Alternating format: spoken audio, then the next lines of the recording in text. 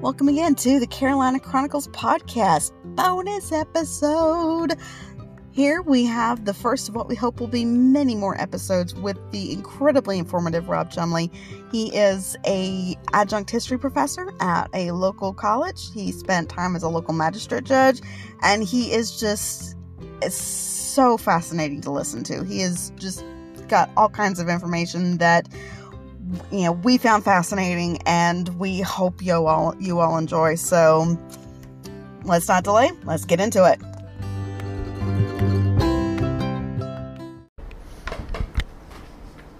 Good morning, Rob.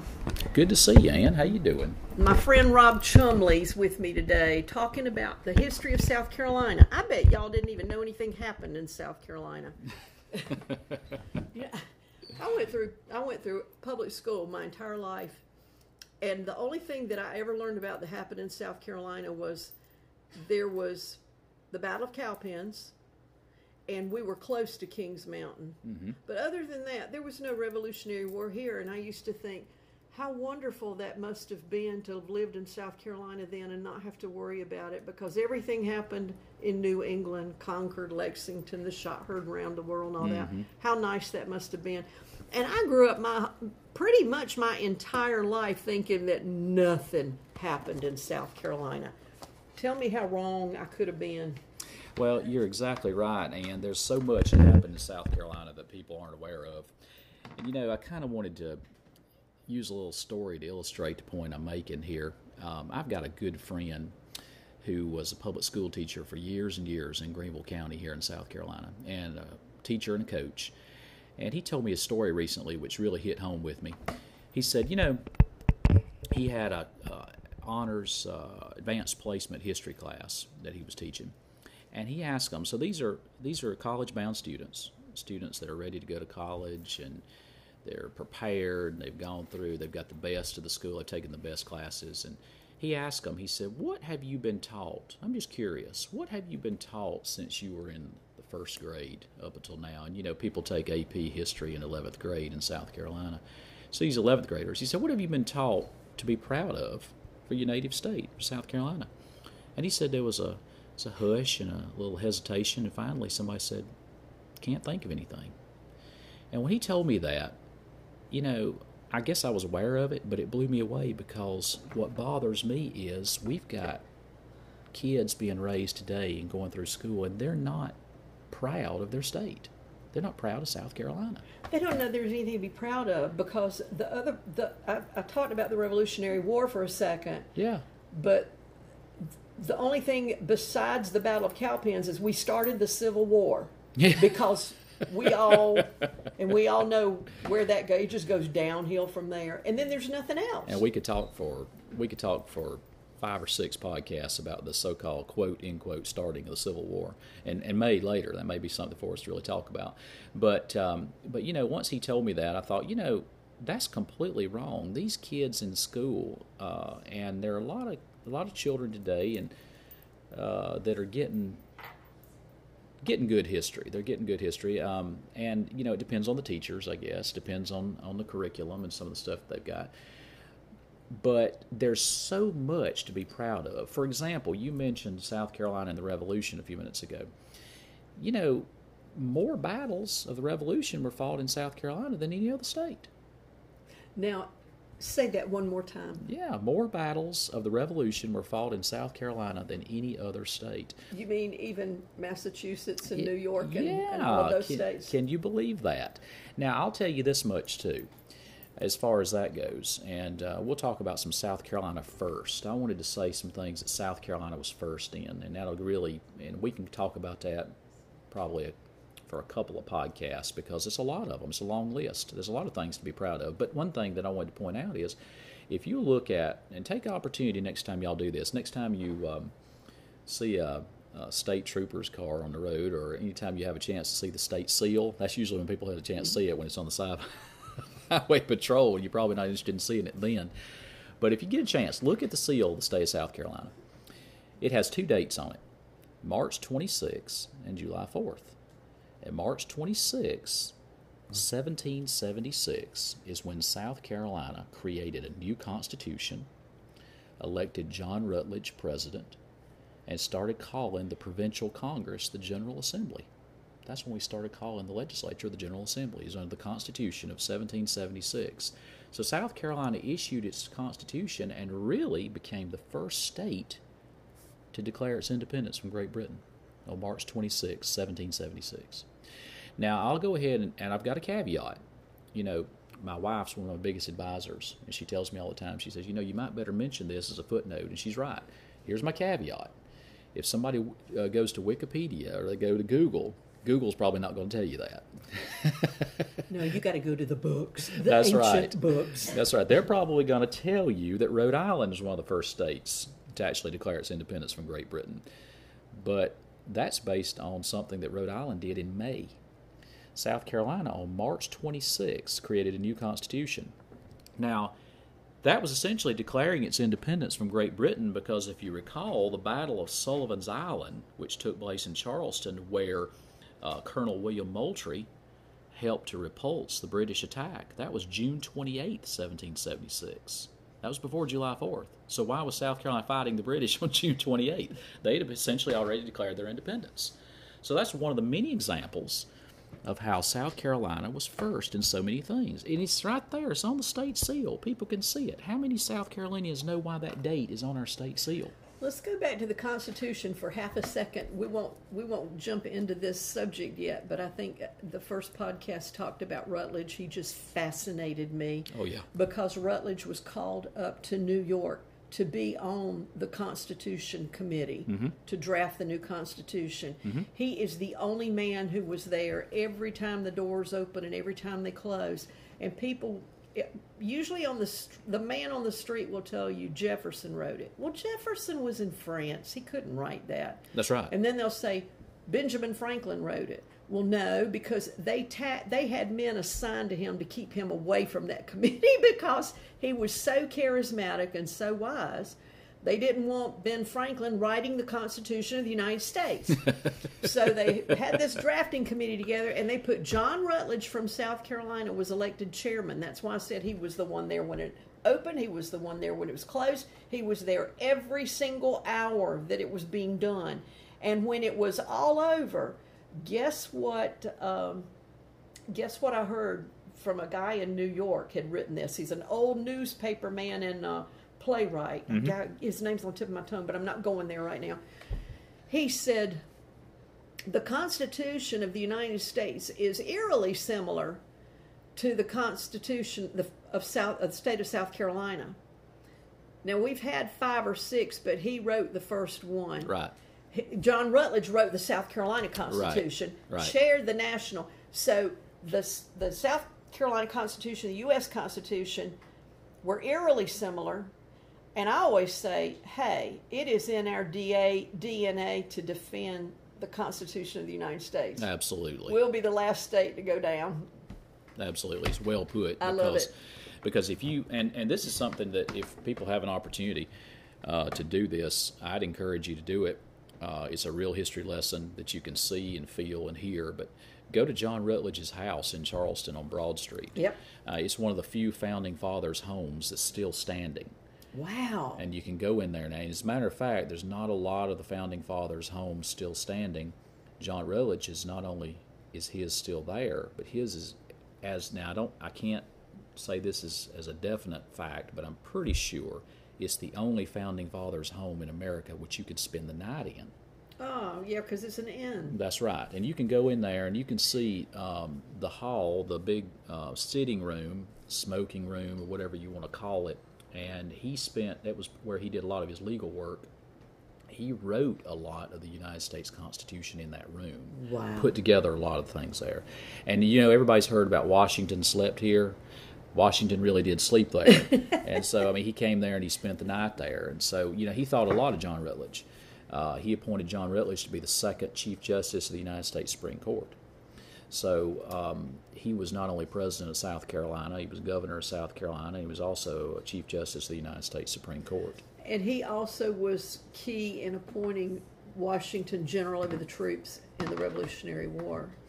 Yeah. But he was a very soft-spoken man for the most part. I mean, he was a very eloquent speaker, I think so, and I think the man led by Man. Rutledge. Yeah, I think he led by just sheer courage, because during the Revolution, of course, when the British overrun South Carolina, John Rutledge, had to flee. I mean, the entire General Assembly had to flee, and so they basically had to hold, they had to hold state government wherever they could. So I think he was a courageous man. His brother Edward signed the Declaration of Independence, right? And then John signed the Constitution. He was much more flamboyant than John was. Both of them became governors. Both of them died the same year. Both of them died in 1800, and both of them lived on Broad Street in Charleston. But yeah, Rutledge was an impressive fella, and a great connection with the partisan leaders of South Carolina.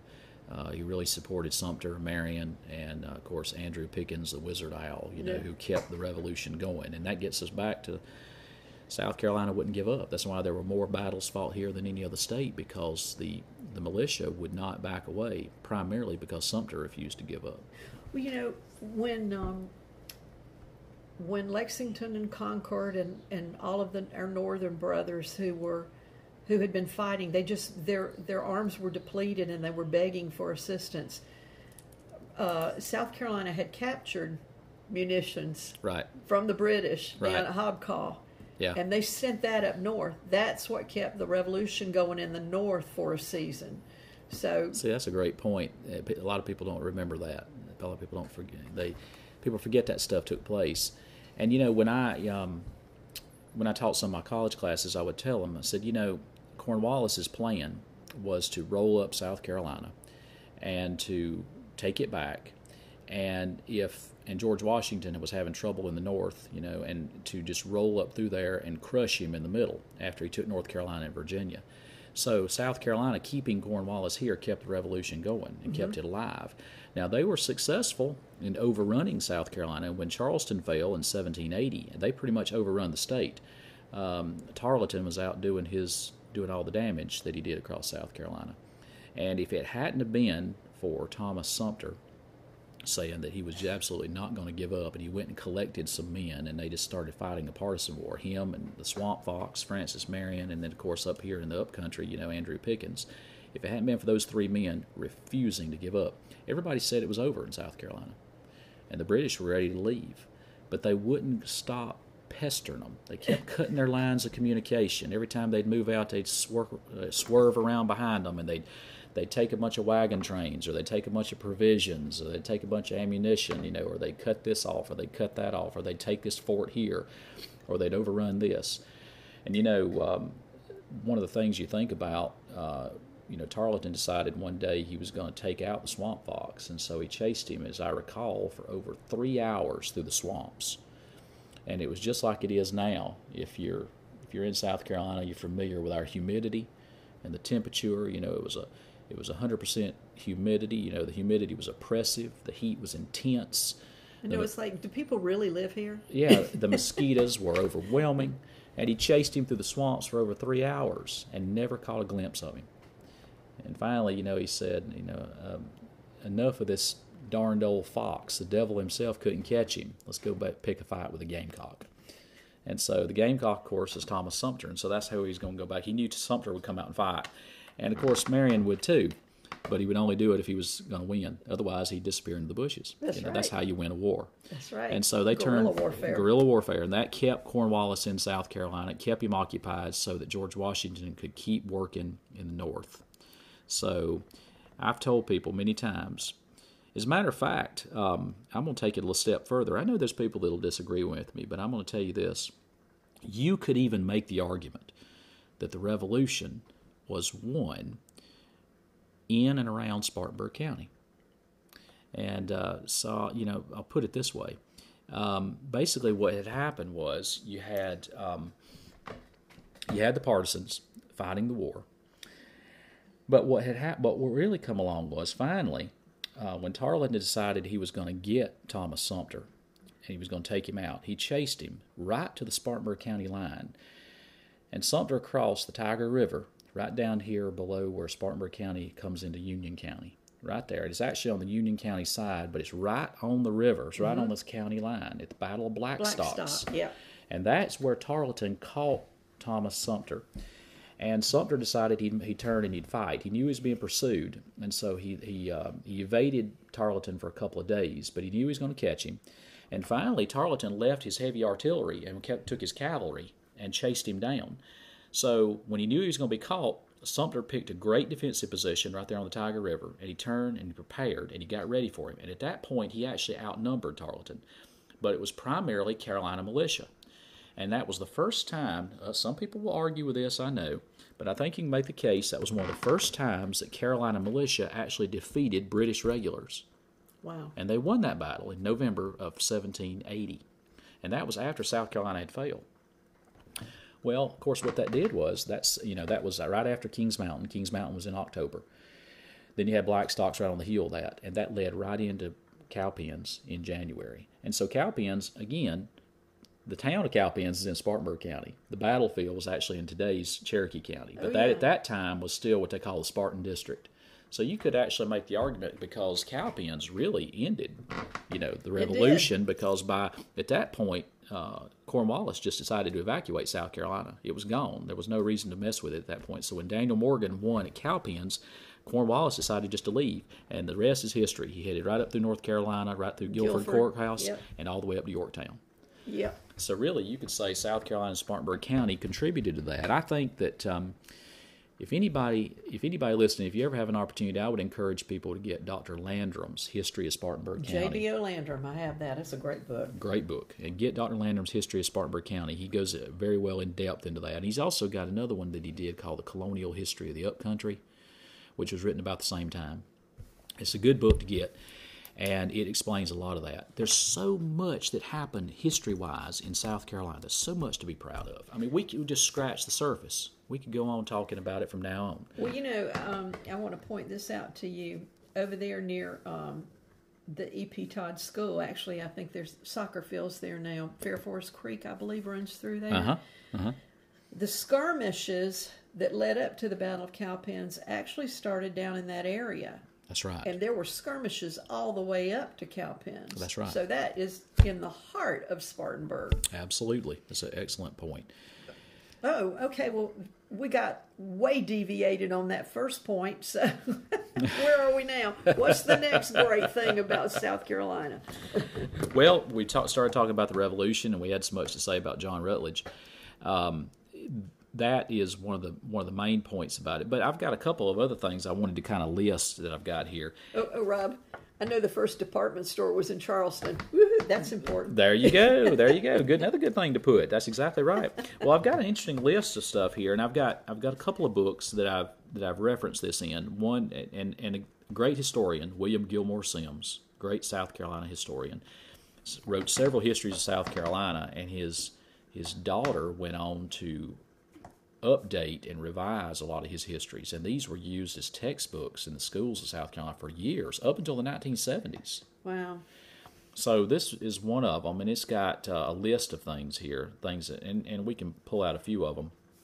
One, of course, is, which I thought was interesting, is the first, and I believe it's put like this, the first free museum in America. Wow. And let's see here. That was, the first public museum is the way it's put. And this is 1773 is what this book says. The first public museum in America was in Charleston. But even before that, we want to talk about the first public library. Now again, I got the caveat. If you go to Google and you Google this stuff, it's going to tell you the first public library in America was probably in Philadelphia. Mm-hmm. But what we've got here, that can be contested, and I think these books here pretty well establish it. The first free public library in America was started in Charleston, somewhere between 1695 and 1698. And this was while Blake was governor. It was established for the citizens in Charlestown, according to William Gilmore Simms, the first of its kind in America. And he says here, it shows that Carolinians, despite their troubles, were making progress, and proves also that many of the early settlers were people of culture who were eager to improve their minds, even while undergoing the hardships of a pioneer life. So that was in the 1690s, one of the first public libraries, and probably the first public library in America. So that's just one of the many firsts right there. But This also goes on and mentions a couple of other things. It also talks about the St. Cecilia Society. Now, if anybody ever has an opportunity, you can go down Meeting Street in Charleston, and you'll go by Hibernian Hall, which is down there on the right-hand side. When you start getting down lower into the Battery, you'll see that. That, as I recall, if I'm not incorrect, I believe that's where the St. Cecilia Society was housed, and that was started in 1762, and is probably the first musical society in America. Oh, wow.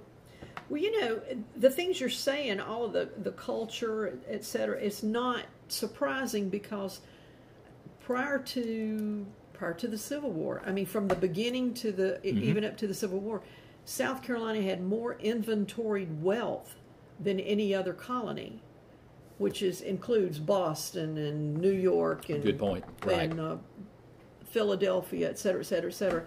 We had more inventoried wealth, and that's one reason, as I understand it, that Great Britain left us alone when they were really aggravating the other colonies.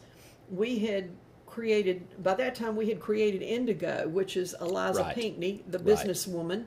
Right. And, of course, rice and different things. We were a major exporter that brought great wealth to Great Britain. So they sort of let us be the favored child and let us get away with a lot of things. You're exactly right. And there's a lot of freedom here. And interestingly enough, South Carolina is the first state that openly welcomed the Jewish community and allowed them to thrive. Mm-hmm.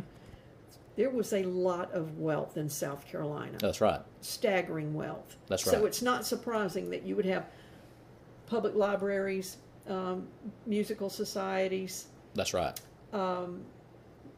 Of course, we ended up with not the first college, but the first college in South Carolina. Right. Was the College of Charleston. That's exactly right. And that's another first, too, you mentioned, Ann. I'm glad you brought that up. The College of Charleston was 1785, and that was the first municipal college in the United States. Really? Established in South Carolina. Well, you know what happened with that? When Rutledge went up to New York for the Continental Convention, the Constitutional Convention, he saw the college up there, and he went, we need one of these in South Carolina. Mm-hmm. So Rutledge came back and started the College of Charleston. That's how that happened. Right. It's good to travel and find out how other people live. Well, you're exactly right. It's a lot of fun, too. Yeah. Well, and that's right. A lot of the leaders of South Carolina, there had been such wealth in South Carolina that a lot of the leaders had been educated abroad. Most had gone to Cambridge, Oxford. Most had been educated London, in England. Yeah. In fact, John Rutledge was taught to be a Carolina barrister, just like Thomas Lynch Jr., who's one of the founding fathers who disappeared. He disappeared at sea. They were given as some of the books point out. They had the minds of English barristers. They were taught over there to be attorneys, but they came back and they were Carolina planters and that type of thing is kind of their lifestyle.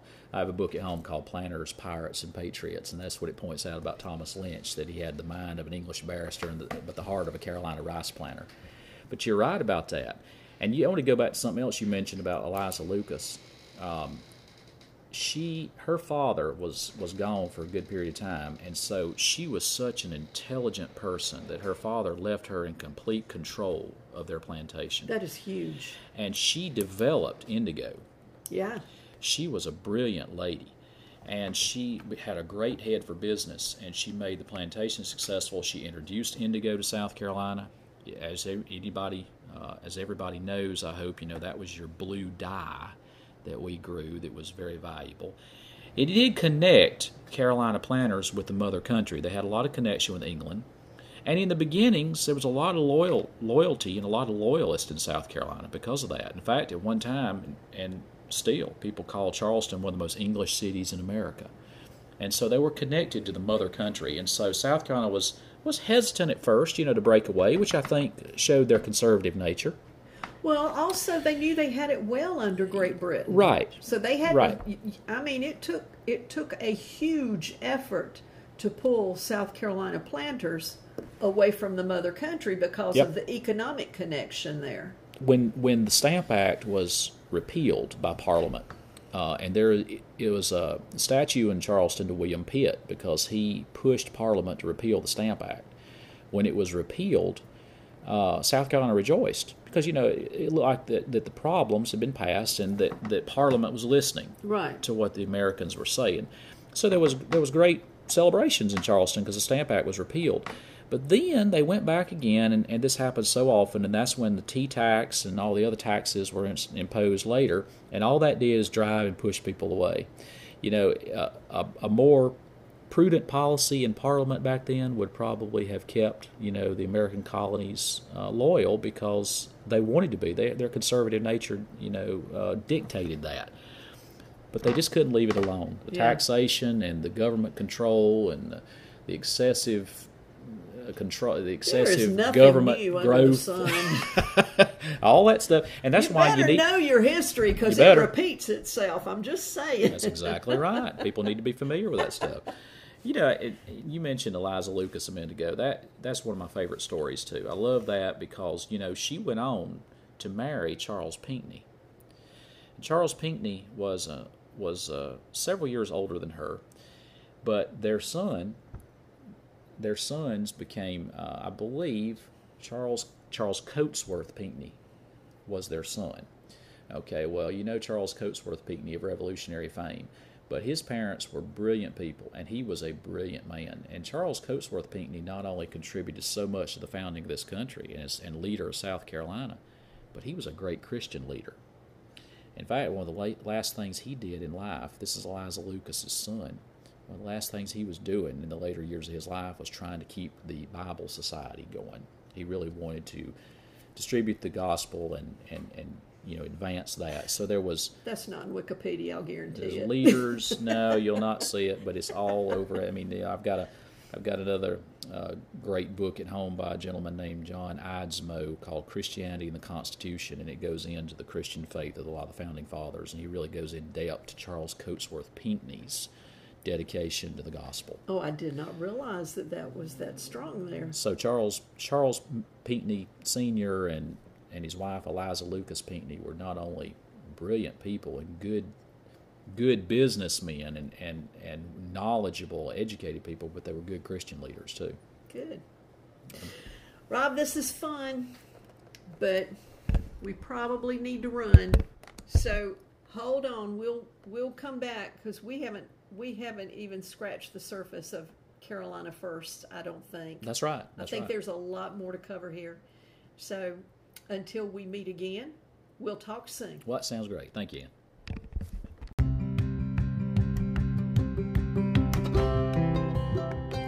There you have it. Hope y'all enjoyed that as much as we did. Like I said before, we hope to have Mr. Chumley back as often as he is able, so he will definitely be a familiar voice for y'all to be hearing. We think we've got a regular schedule figured out, so look for new episodes around the 1st and the 15th. So just subscribe to us on whatever your preferred podcasting platform is, and that way you'll always be up to date on new episodes. If you have any questions or comments, feel free to send them to us at carolinachroniclespodcast@gmail.com, or you can tweet us at scchroniclespod. Alrighty, that's it for this episode. See you next time.